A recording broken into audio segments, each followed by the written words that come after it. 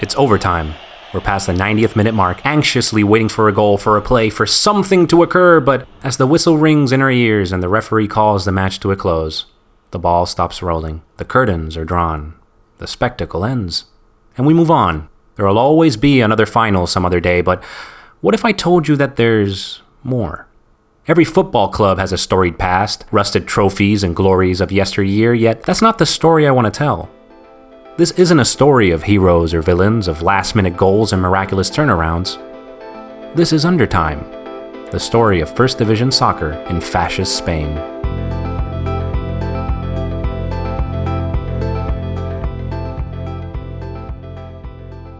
Oh yes, I know her. This woman, I know her.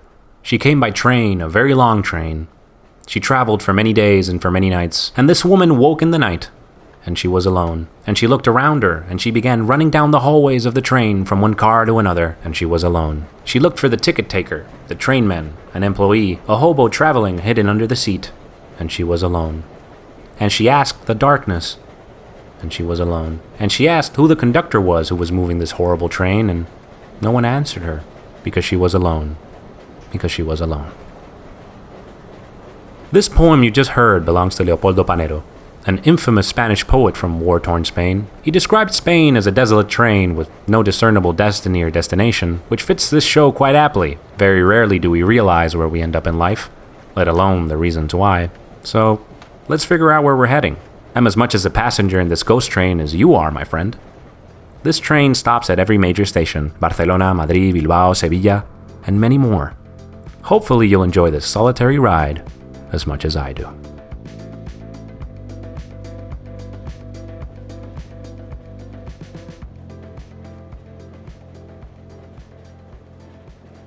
Hey. Hi there. Glad to see you back. We're still a bit far away from Barcelona. Let's catch up and put a few things into context. Plus, I didn't bring any cards to pass the time, so what else are we to do? By the nature of this show, and well, history as a whole, we're going to be taking some rather unsavory detours and turns. This isn't about politics, about taking sides or assigning right and wrong. If history has taught us anything, is that it's ruthless, no matter what side you end up on. And the Civil War was all about sides, about finding yourself on the wrong side of the line, the ideological line, the line between Republicans and nationalists, the line between brothers at arms and brothers at war. The line, the bloody line, the line between holding the gun and facing the firing squad. If I'm going to do this justice, then a prelude or preface of sorts is necessary. And I know, you probably didn't sign up for a heavy-handed history lesson, but we can't really understand the stories behind Spanish soccer without understanding how we got here first. I'll keep it as brief as I can, yet there are going to be parts that I cannot omit. This is no train taking the scenic route, my friend. We're undressing Spain, ugly parts and all. The origins of the Civil War can be traced back to the 19th century. But I'm not going to bore you with all the details, so you don't really have to worry about that right now. We've only got so much time before we get to Barcelona. As far as you're concerned, Spain was quite the mess. The beginning of the century saw Napoleon wreak havoc across Spain, which then reunited and fragmented itself after a dozen or so dethronings and coups. Little agrarian Spain was shifting in constant political and ideological flux. There was even a short-lived republic, the first of its kind, before being swiftly squashed by the monarchy. The monarchy was later replaced by military autocrats, Primo de Rivera being one of the more famous ones, a decade or so before the Civil War began. Unrest and hunger were the daily bread of the Spaniards. Fast forward to 1931.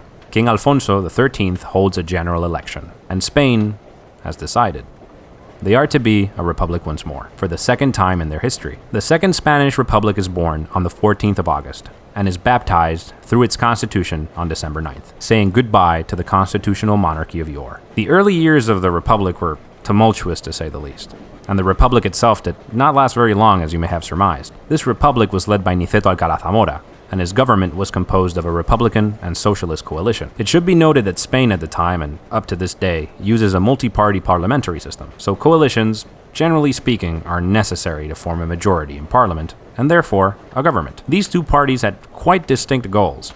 The conservatives believed removing the monarchy was enough. The radical socialists wanted wider reforms. And the reforms were as controversial as it gets. Redistribution of wealth, 8-hour workdays, tenure for farmers. To say the landlords and wealthy aristocrats were alienated by this government would be an understatement. All of these reforms required adept and practical governance in localities and municipalities across all of Spain, so they were either implemented poorly or not at all. The military was reorganized, forcing officers into early retirement or relocation. These grievances would not be forgotten.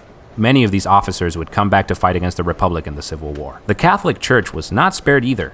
The new constitution curbed many of their previously held powers. In essence, this version of Spain was divorcing the church, separating church and state. And well, anyone who has an ex knows things can turn sour quite quickly. All special rights held by the church were removed. This government was proclaiming religious freedom for all. Monks and nuns could no longer be teachers. The Republic was to regulate church properties and funds. Christian iconography was to be removed from schools. They even legalized divorce. You can sort of see now who was beginning to get miffed with the Republic, and these groups were no underdogs. They held considerable power despite these changes. The Catholic Church still influenced the judiciary and the press. Many Spaniards were still devout Catholics. Landowners considered this government communist and godless. And finally, the military had many fascists within their ranks. This government was not making its constituents happy, and it kept alienating those who held power. Zamora had no other alternative than to resign. The new prime minister, Manuel Azaña, took his place and inherited a broken coalition. He now had to depend fully on the socialists, as the conservatives felt they had no place in this government. Agrarian reforms caused agricultural strikes that had to be put down by force. Anti-clerical violence sparked revolts, and the government turning a blind eye to this issue only confirmed what the Catholics already presupposed, that this government was persecuting Christians. There was an unsuccessful coup organized by General José Sanjurjo. Prominent military leaders were tried and exiled to the colonies, including generals that would later lead the anti-republican forces in the Civil War. As the political left became more fractured and radicalized, the right became increasingly unified. Elections in 1933 saw an overwhelming victory by the CEDA political party, the Spanish Confederation of the Autonomous Right, which included several fascist members. What followed is described as the Two Black Years, Bienio Negro. Radicals became more and more aggressive and violent. Conservatives turned to paramilitary and vigilante forces to exert their power. The times were ripe with assassinations, political violence, strikes, and religious arson. Churches were sacked and burnt. Members of the church were murdered or beaten. Anarchist movements morphed into strikes and protests. The left was in shambles as party members resigned, and the cabinet was constantly changing faces. In essence, there was a government within a government, with different factions either following or undermining directives and reforms. The region of Catalunya even declared independence during a coal miners' strike in Asturias, which was swiftly crushed by Republican forces at the hand of Francisco Franco. Successionist leaders were arrested, and Catalunya's autonomy was suspended. Azaña was leading a minority government in parliament now, which forced new elections in 1936. The Frente Popular, a leftist coalition, barely won, which sparked violence and reprisals. Conservatives gave up completely on going through the legal channels and gifted their campaign funds to Emilio Mola, the head conspirator behind the Civil War. Communists began to rise in social institutions, scaring the middle class. Several generals decided this was enough. The government had to be replaced. In July of 1936, General Francisco Franco leads a revolt in the colony of Morocco, dividing Spain in two camps, the Republicans and the Nationalists. The coup was successful in Morocco, Pamplona, Burgos, Zaragoza, Valladolid, Córdoba, and Sevilla. The major cities of Barcelona, Madrid, Valencia, Bilbao, and Málaga resisted the initial blow. The stage was set. Franco's forces overran Republican-controlled areas in central and northern Spain. In 1937, Franco consolidated his power with the Falange, the Spanish fascist party and military force. Many historians describe this period as a dress rehearsal for World War II, with fascist and communist forces acting as proxies in Spain. The Nationalists were aided by Nazi Germany and Fascist Italy. The USSR and the International Brigade of Volunteers aided the Republicans. By June of 1938, the Nationalist force had cut the Republican territory in two, driving the front line up to the Mediterranean Sea. In January of 1939, Barcelona fell, and the rest of Catalunya followed suit. The next month, England and France recognized Franco as the legitimate leader of Spain. All peace negotiations with the Republicans fell to deaf ears. The 28th of March, 1939, the Nationalists enter Madrid, officially ending the war. Up to 1 million lives were lost. Brothers, sisters, sons, and daughters, and on their corpses, the longest-standing fascist regime in European history was born. 36 years. 36 years. I know this is kind of hard to wrap your head around. And believe me, I had to gloss over many things to condense this historical crash course. I should note I have no skin in this game. I'm not here to convince anyone whether this regime was good or bad.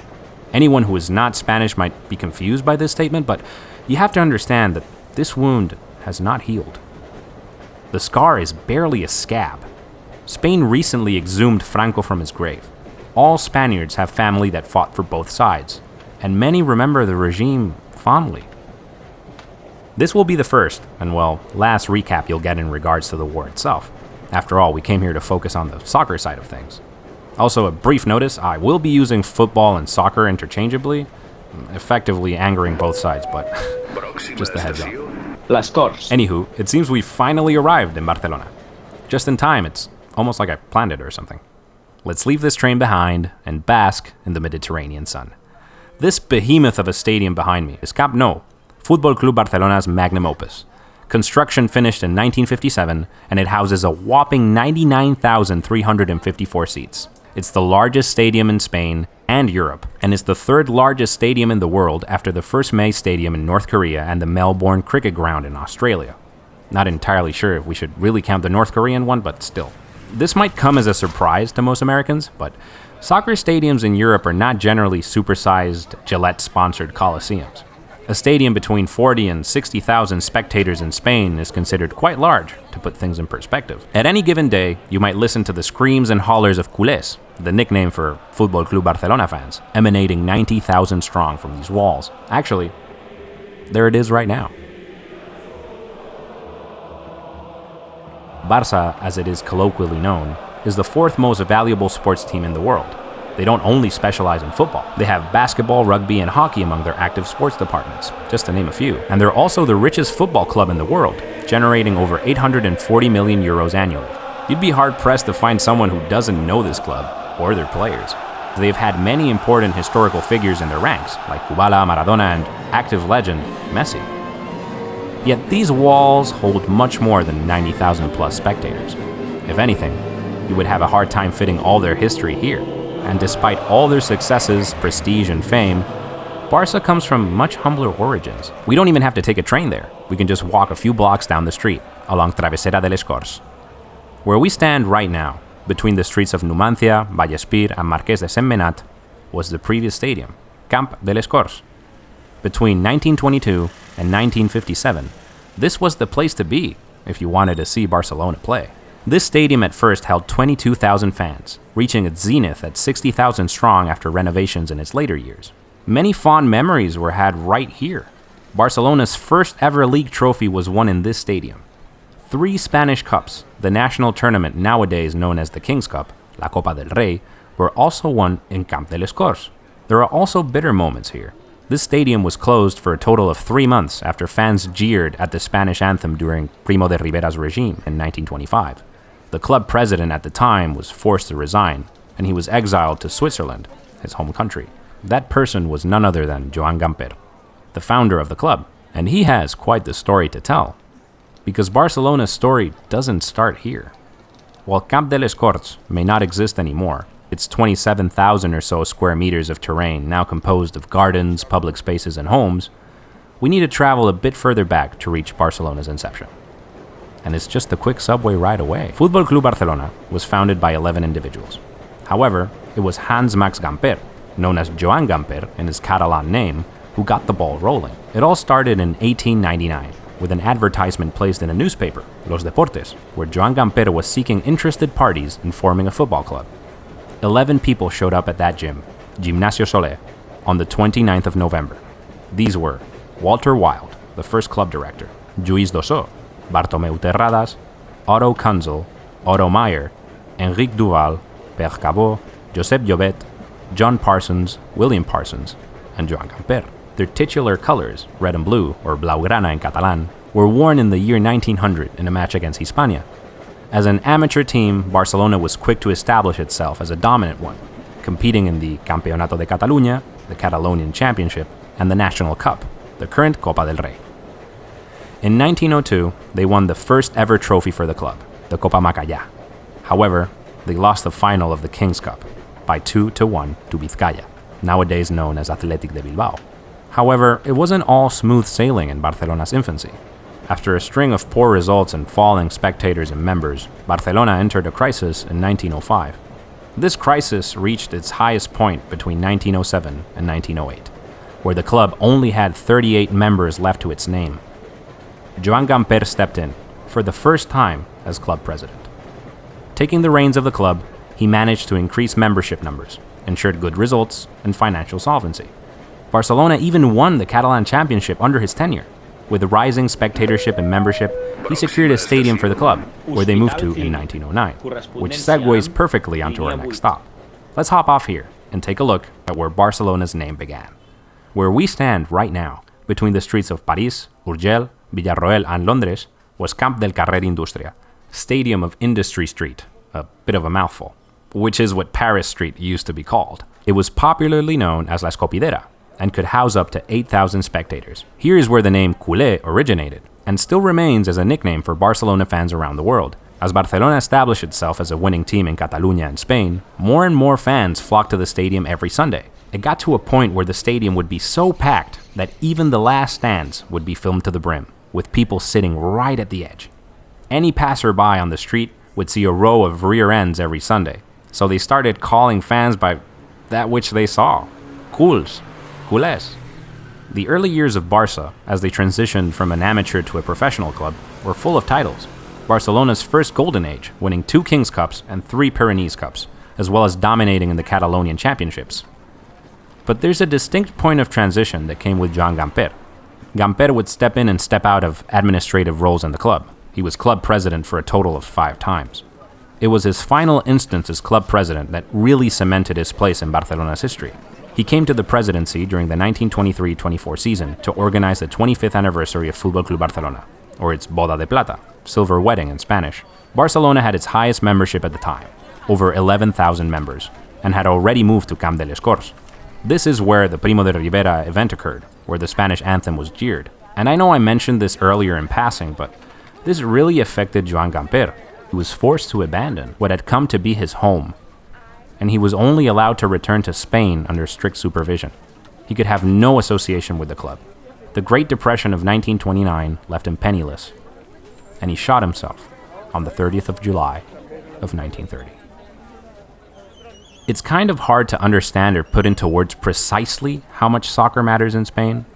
Sure, one can always dismiss it as nothing more than sport, a passing, fleeting pastime, as a circus or the opiate of the masses, but it means so much more than that. I didn't mention Joan Gamper as a historical fact, or because he was the founder of the club. His tragic story says something about the human and cultural connection this stupid ball can give. Spain sees its shifting, complex, and contradictory identities reflected on the pitch, and there's a reason why Barcelona's slogan is Més que un club.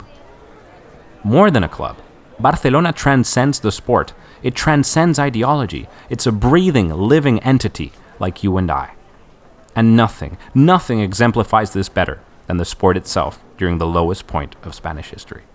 Franco's coup began on the 19th of July, 1939. All national soccer competitions were obviously halted, with very few exceptions. Yet, barely 5 days into the Civil War, sporting activities had already recommenced in the city of Barcelona. Tournaments for young swimmers and preparations for the Olympic rowing team were held on the 24th of July. The impact of the Civil War and the subsequent fascist regime has many facets for all sports, but more so for soccer. Football was used as a political and propagandistic tool. Soccer served to further messages of nationalism and at the same time subvert them with regional and secessionist ideologies. This is a complex beast we're dealing with. The beginning of the war was quite odd in Barcelona. Between the months of August and December of 1936, a total of 52 organized competitions were held for a variety of sports, 37 of which were for soccer. This early on in the war, soccer was used as a tool for morale and solidarity. This isn't mindless entertainment or purely a form of escapism. These events were characterized for their emotivity, for the anti-fascist sentiment, as a war cry in defense of the legitimacy of the Republic. They served as charity events, as blood drives helping militias, or as a way to collect funds for the war effort or the fallen. There was even a parade culminating in a match between Fútbol Club Barcelona and Real Club Deportivo Español. A communiqué from the Federación Catalana de Fútbol, the Catalan Soccer Federation, urged clubs to organize at least one charitable event. This was done so unanimously. By the end of August, most institutions announced their intention to return to the regular competition calendar. At the end of the day, their main form of revenue were ticket sales. The Catalan Soccer Federation instituted price uniformity for all tickets, and 25% of all revenue would be destined to the war effort. Yet as the war progressed, the reality of the situation set in. Fútbol Club Barcelona went from 7,719 members in 1936 to just 3,000 by 1939. Real Club Deportivo Español began recruiting players under the age of 15 as this was below the age of conscription. The Comisariado de Educación Física y Deportes del Gobierno Catalán, the Commissary of Physical Education and Sports for the Catalan government, ordered the suspension of all sporting events in Catalunya after the incidents that occurred in the Real Club Deportivo Español and Barcelona match of November 21st, 1936. This was completely ignored due to syndicate pressures and concerns for the economic well-being of these institutions. During the war, there were even conferences regarding the state of the sport and the moral issues that might arise with maintaining this industry during the war times. Football was an active, lived experience, its use being part of even moralistic debates. During 1936 and 1937, most competitions had returned to relative normalcy, with some degrees of adaptation. In the later half of 1937, the regular calendar had been affected from increased militarization and military losses. About 150 players in Catalonian soccer had either been mobilized or were MIA. Even so, tournaments were still being held. The Liga Mediterránea, a parallel to the National League that had been suspended, was still ongoing.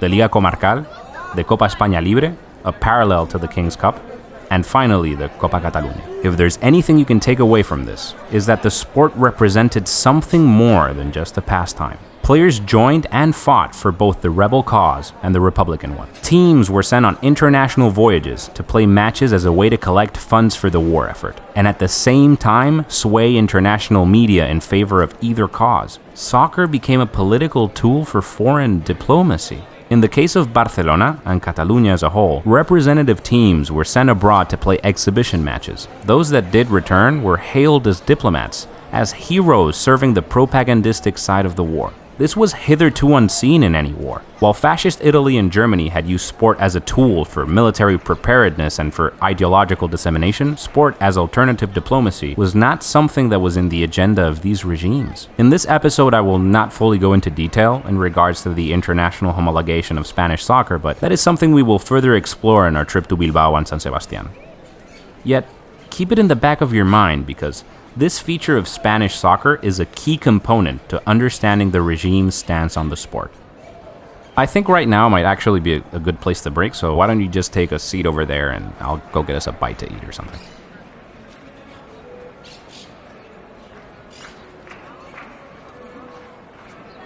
Hey, here. They're patatas bravas. It's a typical tapa found here in Barcelona. They're somewhat spicy, so do be careful, please. Right. Now, where was I? I think we left off somewhere around 1938. During this time, the war was in full traction, and life in Barcelona, and well, Spain as a whole, was not easy.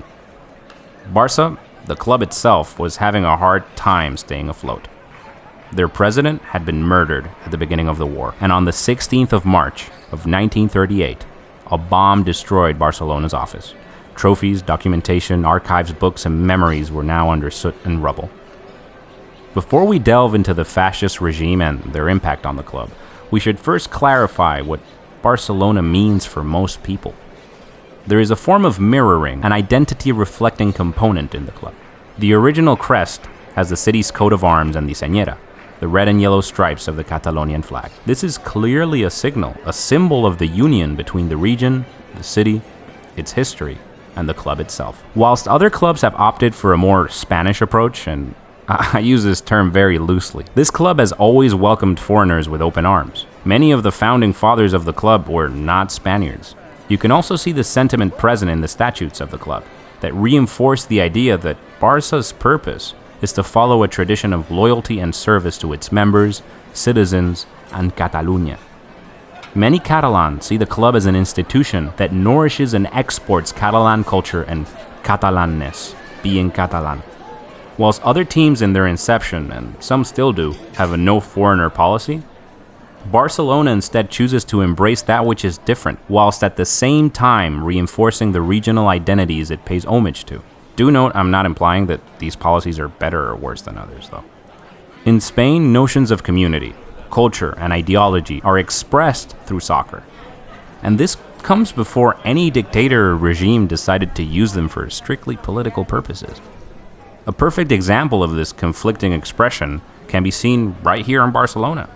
The biggest two teams are Barça and Espanyol. And whilst this rivalry is not as big as the Barcelona-Real Madrid rivalry, it does show two distinct approaches to identity from teams belonging to the same city. Unlike Barça, Espanyol was founded solely by Spaniards, something somewhat rare for most club inceptions. Their original name was Sociedad Española de Fútbol, openly recognizing their Spanishness rather than regional identity. Espanyol also had a no foreigners policy, though they don't have this policy nowadays. At this point in time, Barcelona had 19 foreigners in their squad. Finally, Espanyol actually received official patronage from the Spanish crown, much like other teams in Spain. They're called Real Club Deportivo Español, the same way Madrid is called Real Madrid. This is not handed out for no reason. It requires subscribing to certain ideological maxims that Barcelona and other teams never sought. In essence, Espanyol is the polar opposite of Barça in practically every domain of analysis. And whilst I would really like to talk about the Real Madrid-Barcelona rivalry right now, that could very well be a conversation on its own. We will further explore that on our trip to Madrid in the coming weeks. Now knowing the cultural heritage of Barça, what it represents for the city, and what football as a whole means to Spaniards, we can understand the complex and nuanced policies that emerged during the regime. The last game in Barcelona took place on January 8th, 1939, just 18 days before the city fell to nationalists. The regime itself can be described as a regime of dualities. Franco's regime was the longest-standing fascist government in European history for a reason. It was not achieved by mistake. This is not me exulting, justifying, or giving credence to his actions, however. It would be reductionist to claim he was in power for so long out of pure bumbling luck. I describe this duality as nationalist regionalism, and whilst that may sound contradictory, much of Franco's government was precisely that, contradictory. Any semblance or hint of pure regionalism was crushed, burnt, and savagely repressed. Castilian, or, Spanish for the layman, was the national and only language. Basque, Catalan, Galician was illegal. Tombstones were removed. Teaching these languages could well land someone in jail or, the grave. And naming your children in these languages was legally impossible. Fútbol Club Barcelona had to change its name to Barcelona Football Club, which I know it might sound nonsensical, but the latter follows Spanish grammatical order, whilst the former follows English grammatical order. They weren't the only team that had to do this. Athletic de Bilbao became Atlético de Bilbao. Sporting de Gijón became Deportivo de Gijón. Any club with the Real prefix, such as Espanyol or Real Madrid, had to lose the prefix and any iconography of crowns or royalty. In essence, any hint of the incorrect past was to be forgotten, discarded, and destroyed. Obviously, Barça had to change its official language to Spanish, and the crest of the club was changed to show Spanish colors rather than the señera, which had regionalist connotations. Those that were deemed to have belonged to problematic, degenerate, or secessionist groups were purged. Barca's directors and board members were now filled with Falangist ex-generals. But here's the thing. If Barça represented this Catalonianness, this regionalist identity, then why was it taken over rather than destroyed?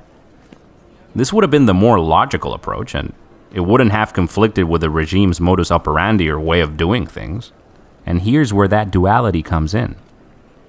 I already told you that anything not Spanish was, for all intents and purposes, illegal. Yet, if I were to buy you a ticket to a match, and, a time machine too, you would see regional flags in the stadium. You would listen to people speak in Catalan, Basque, or Galician.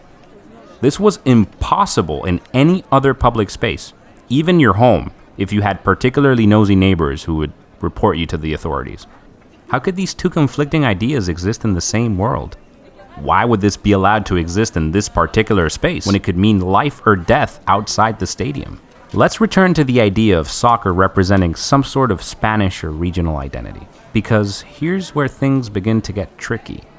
Franco's regime's take on this matter was quite a smart one, albeit incredibly depressing. In a sense, they managed to undermine regional identities by transforming them and framing them as being irreplaceably Spanish.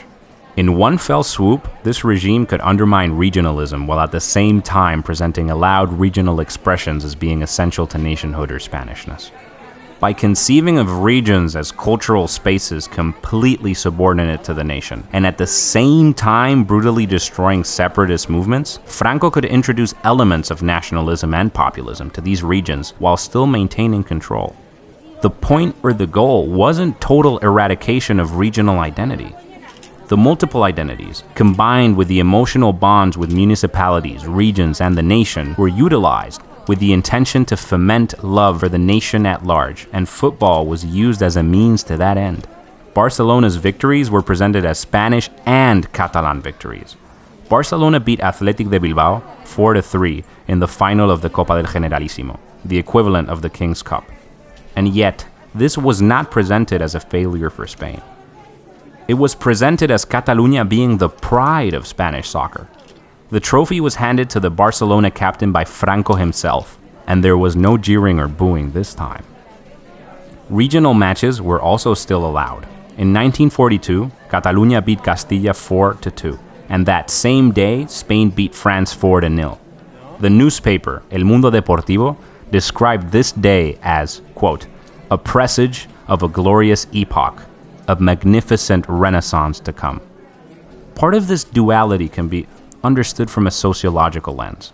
Franco would permit certain elements that could potentially undermine his regime, so far as they were harmless. The presence of regional identity in soccer stadiums is not so important if one considers them a part of banal nationalism. The presence of flags are ubiquitous in stadiums, whether they are Spanish flags, ikurriñas, estrelleiras, or señeras.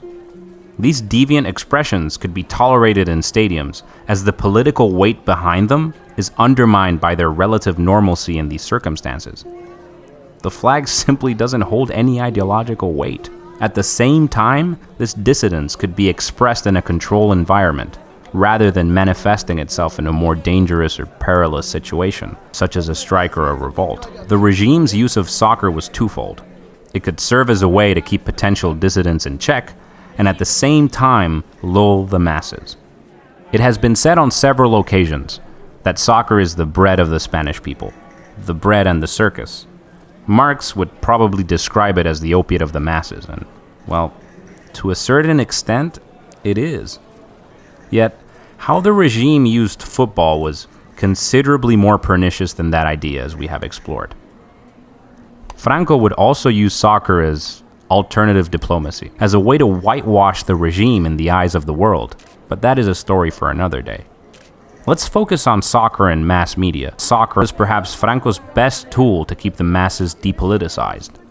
Social apathy and passive acceptance were the name of the game. The city of Barcelona had 3 daily newspapers just for soccer. Media began discussing international matchups up to 2 weeks in advance. Matches were disseminated through radio, reaching millions in bars, cafes, and homes. Lastly, the nodos, notices and documentaries presented in cinemas, would include reports about the matches, further spreading the narrative of national identity and Francoist ideology. Fútbol Club Barcelona had become a medium through which the regime could transmit nationalist and Francoist ideals, portraying Catalunya as integral to the Spanish nation and the concept of Spanishness. A perfect example of this is Camp Nou. Yeah, that huge stadium we first saw when we arrived. During its inauguration, a mass was held with 50,000 spectators, a parade of peñas or fan groups, and over 200 Catalan clubs were followed by regional dancers whilst the Spanish flag was being hoisted. Yet this duality also gave rise to precisely that which the Francoist government wanted to avoid: secessionist and anti-Franco sentiments. This was seen later in the regime, when it slightly put its foot off the pedal of repression. The processes of secularization and immigration of the 60s and 70s transformed Catalonia. A subculture of anti-Francoist sentiment began to rise gradually and clandestinely, extending from the private to the public sphere. By the end of the 60s, schools were already pushing for the use of Catalan in schools. Football clubs also played a role in this regard. Barcelona took more steps to Catalanize the club, or to make more Catalan. The Barça magazine began introducing Catalan into its articles. Many club directors were directly associated with political Catalanism. Barcelona officially joined a campaign for the use of Catalan in schools in 1971. A year later, they were using Catalan through the PA system and had señeras in the stadium as well. By 1975, a few months before the death of Francisco Franco, they declared Catalan the official language of the club. Simply because there were anti-Francoist sentiments in the club does not mean the club itself was anti-Spanish. For example, after winning the league for the 1974-1975 season, the club president exclaimed that Barça was the symbol of Catalunya and the best embassy of Spain for the outside world. That same year, the Barça magazine ran a special publication in celebration of the league trophy with photographs of fans with Catalan and Spanish flags. The club itself never disavowed the regime and were loyal until the dying breaths of Francisco Franco, even if it was in nominal fashion. Barcelona's history with the regime is complex, much like it would be for any other Spaniard at the time. It was used as a political tool during the war, after the war, and for both Francoist and anti-Francoist sentiments. It had its fair share of unfairness from the regime as well, as can be demonstrated by the Di Stefano case. A player Barcelona had the legal right to incorporate into the team, but ultimately ended up playing for Real Madrid after a rather underhanded move from Real Madrid and the Federation. Yet again, I would like to reiterate that the point of this show is to neither praise nor demonize this delicate and harrowing period of Spanish history. If anything, I want the message to be that football can transcend all that. And that, my friends, is it for today. This was Fútbol Club Barcelona's history, before and during the regime. And on the next episode, we will be traveling to the Basque region to unearth Athletic de Bilbao's history. If you've made it this far, I would like to thank you for taking this ride with me. And if it isn't too much to ask, giving this podcast a 5-star rating and sharing it with your friends. These episodes take a lot of research, reading, and time, and while I would like to produce them more often, I really have to be careful that I don't misrepresent or misinform anyone on the subject. Anyways, you've been listening to Undertime, the story of First Division soccer in fascist Spain.